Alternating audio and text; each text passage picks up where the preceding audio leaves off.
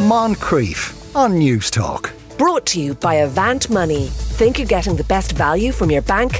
Think again. Just to remind you again, we've reloaded the cash machine and the number you now need to know is €10,934.32. That's €10,934.32. Text play to 57557, that's 57557. If it's you we call after 3pm, answer your phone within 5 rings, tell us the prize amount and you win the money. The cost is €2.50 plus your standard message rate to play and you have to be over 18. You're playing across the Go Loud network of stations. Full terms are on the website newstalk.com.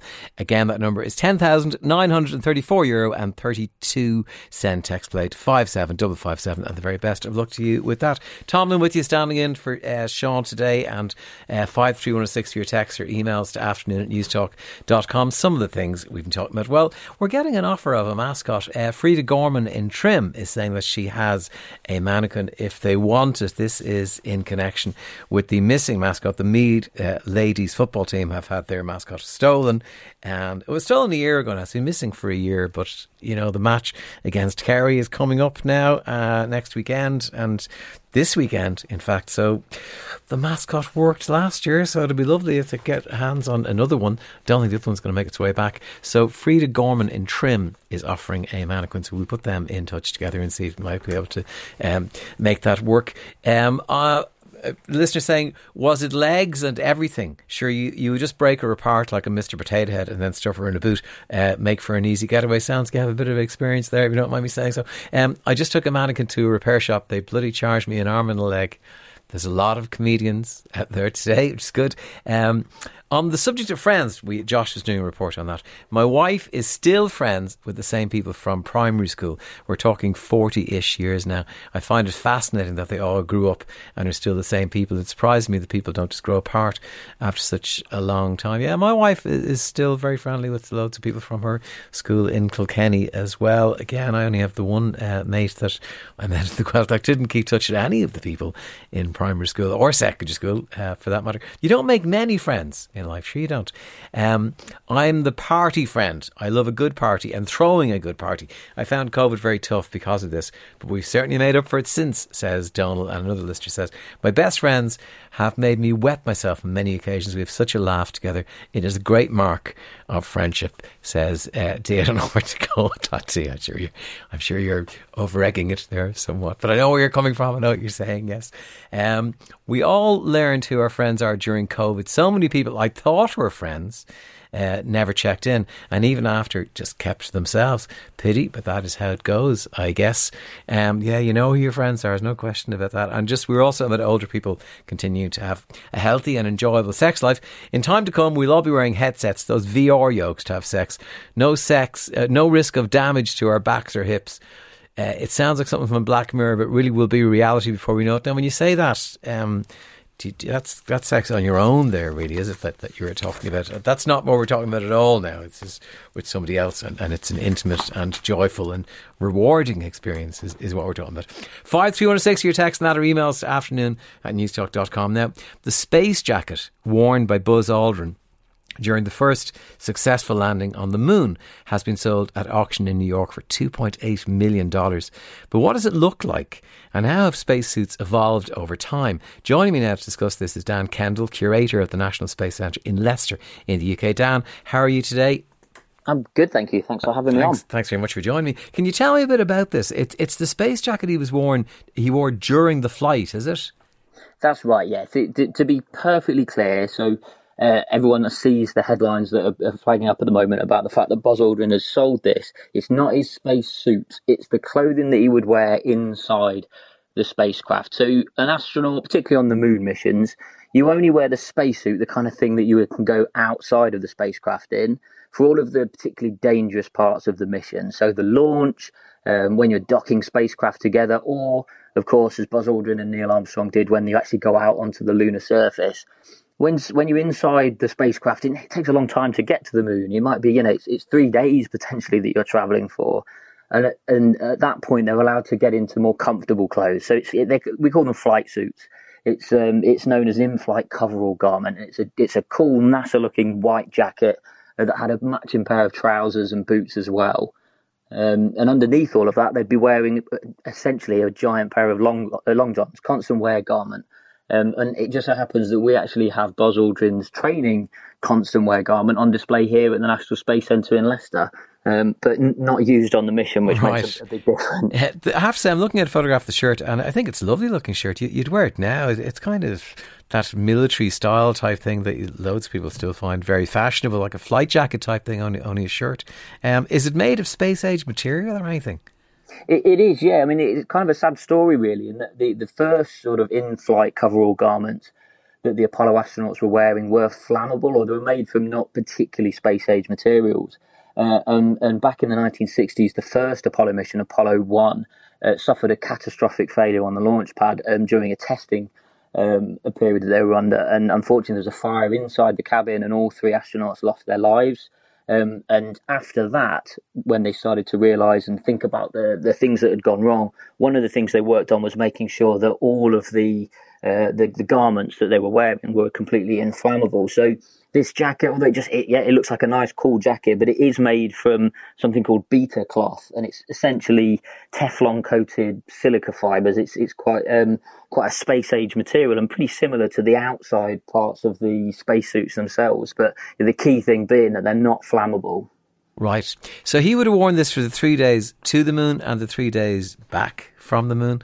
I'm kind of a bit amazed. How come it's his to sell? Would that not be a national treasure, belong to NASA? Yeah, it is. It is. I mean, it's one of the reasons why it's sold for so much is because most of these garments are in the Smithsonian National Air and Space Museum, who had a long period of friendship with NASA, so that at the end of missions, NASA would give all of these important pieces of American history to the museum. So that's where you'll find Neil Armstrong or Mike Collins from the same mission where their clothes went. The thing is that, this was workwear, essentially. This was his uniform that he was wearing, but it was always a bit of a grey area as to who owned the stuff that came back from the moon. So if it wasn't the moon rocks, for example, which was NASA's property and is still studied today, there've been lots of cases where astronauts took things with them to the moon that were then not needed by NASA after the fact. So they kept hold of them and then many years later sold them at auctions. It all kind of came to a head in 2012 when NASA in the previous year had entered into a lawsuit with Apollo 14 astronaut Ed Mitchell, who was trying to sell a camera, and it was a camera that was used on the surface of the moon, but he wasn't supposed to bring it back. There was no need to bring it back. They only wanted the film. So the flight plan had it down that you were supposed to just get rid of this camera, just dispose of it. But he thought, well, I'll hang on to it. And then when he tried to sell it many, many years later, it caused a big debate. But eventually in 2012, it got signed into American law that all of the Mercury, Gemini and Apollo astronauts were legally entitled to sell things, and essentially the owners of things that they brought back from the moon or used on their missions that weren't considered mission critical, or that NASA had specifically requested to be brought back for things like science. So ultimately, Buzz definitely owns this, and he definitely has the right to sell it. But there's very few of them ever come to the market, which is one of the reasons why it's broken the record. He's the last man standing from that team, isn't he?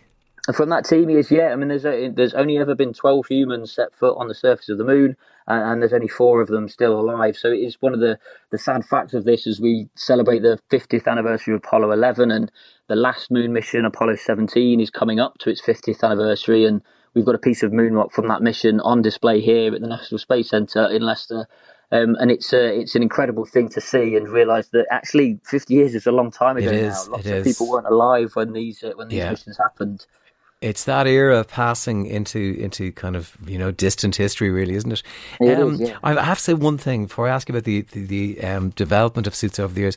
I find the idea, if at some point as he approached the moon, he had to get out of that shirt and into the spacesuit in what I imagine is the incredibly tight confines of the capsule. Was that a very difficult operation?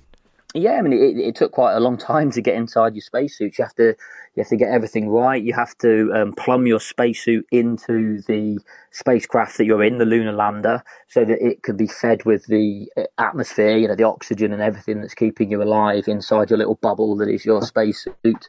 Then once they're plugged in, and then you can start powering up the life support system that are on the back of these spacesuits. At that point, you have to purge the atmosphere, get rid of the air inside that spacecraft on the surface, so that you can open the door and get out onto the moon, in which is pretty much a near vacuum environment. And yeah, I mean that's pretty scary stuff, and you don't want to be throwing your spacesuit on too quickly and not carrying out all of the checks. Right. Does that take long? Yeah, I think there was multiple steps to go through, and I think we're talking sort of like hours to make sure that everything was correct. I mean, one of the things that's interesting from the auction is an item that didn't sell was the pen that Buzz used to save the mission. So it's basically a felt tip pen that he stuck into part of the control unit when a switch had basically been knocked off whilst he was getting suited up into his spacesuit. And if they couldn't have flicked that switch, they couldn't have powered up the ascent engine that would actually get them off the surface. So they had to use a pen to jam it into this circuit breaker to complete the circuit and make sure that they could actually take off again. Amazing. And that didn't sell, but only because I think the reserve was very high, and it's another incredible piece of that's for the want of a nail stuff, isn't it? That is truly amazing. Now, I know you have a huge history in how spacesuits have developed, and you found history of this old spacesuit that was developed in England, wasn't it? It is, yeah. It was something that was made, or it was planned by the British Interplanetary Society. So this is a group that set up in the 1930s, so before anyone has ever travelled into space or before we've even sent anything into space.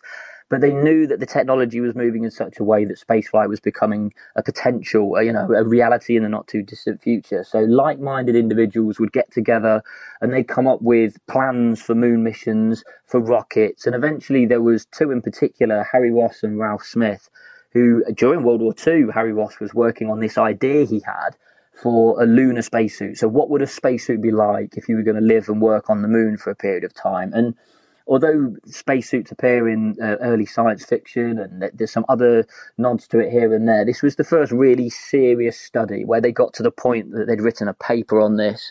Ralph Smith, who was an artist, he drew schematic diagrams of the suit, how it was going to work, the different layers to it. And there's some interesting parallels between that and the Apollo suits that happened, a good sort of 25 years later. But theirs was definitely not going to work, but it was certainly a really interesting idea. And as part of an exhibition we have here called Britain's Space Race, looking at what Britain was up to after the war and during the time period that America and the Soviet Union were in the space race to try and land first on the moon. And we found this story of how they'd come up with this idea of lunar missions, and in particular this lunar spacesuit, and it had never been built. It had always just been a pipe dream. And we worked with a historic costume designer called Stephen Wisdom, and we kind of became the latter day version of Harry Ross and Ralph Smith. So he was the engineer who was just making this thing, whilst I was kind of saying, what materials would they have used? What would they have had available to them back in 1940? And we made it out of only You stuff actually made it. You managed to make it. It's on display in the exhibition. This is the most incredible. You really have to see it to believe it. Well, I'm actually looking at a photograph of it. It looks like something from Jules Verne. It does. It's got it's almost like a medieval knight. It's got a cape. It's got a shooting stick, so that if you need to sit down on during your mission. And one of the really interesting things that they developed as a concept, because they were imagining working on the moon for quite a long period of time. By this point, you might have a base to work from. And what they did is they created this suit that would, in a way that it would have an airlock in the chest. So the chest is quite voluminous, it's quite big.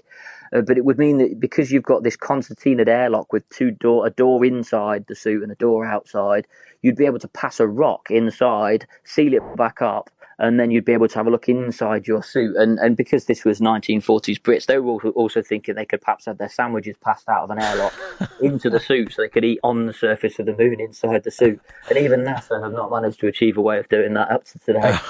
That really is amazing. And it had cooling systems for during the day and heating systems for during the night. Yeah, that's right. And again, we've only ever been to the surface of the moon. There's 12 moonwalkers on a handful of missions that NASA achieved back between 1969 and 72. And all of those were during the lunar daytime, different times of day. But it was always, essentially during the day when the sun was shining on them, technically sort of in the lunar morning before it gets as hot as it possibly can do. But yeah, they were imagining also potentially going to the other side of the moon, and visiting during the night when it's not facing the sun. in which case you're suddenly in incredibly cold temperatures. So they were thinking about how you regulate the temperature. It's not just about putting atmosphere around the human to keep them alive and protecting them from any micrometeoroid impacts that might be bouncing into the surface of the moon at incredibly high speed. Yeah, it was also about making sure that they could actually cope with incredibly extreme temperature differences, so that inside the suit you still remain nice and comfortable. Wow. God, you have to say, science and space and exploration brings out the most fantastic creativity in the human race, doesn't it? It does. The ideas are marvellous. Dan, that was absolutely fascinating. Thank you very much for joining us today. That's Dan Kendall, the curator at the National Space Centre in Leicester in the UK. So you think you're an adult is on the way. We'll have it for you very soon. Moncrief. Brought to you by Avant Money. Think you're getting the best value from your bank? Think again. Weekdays at 2 p.m. on News Talk.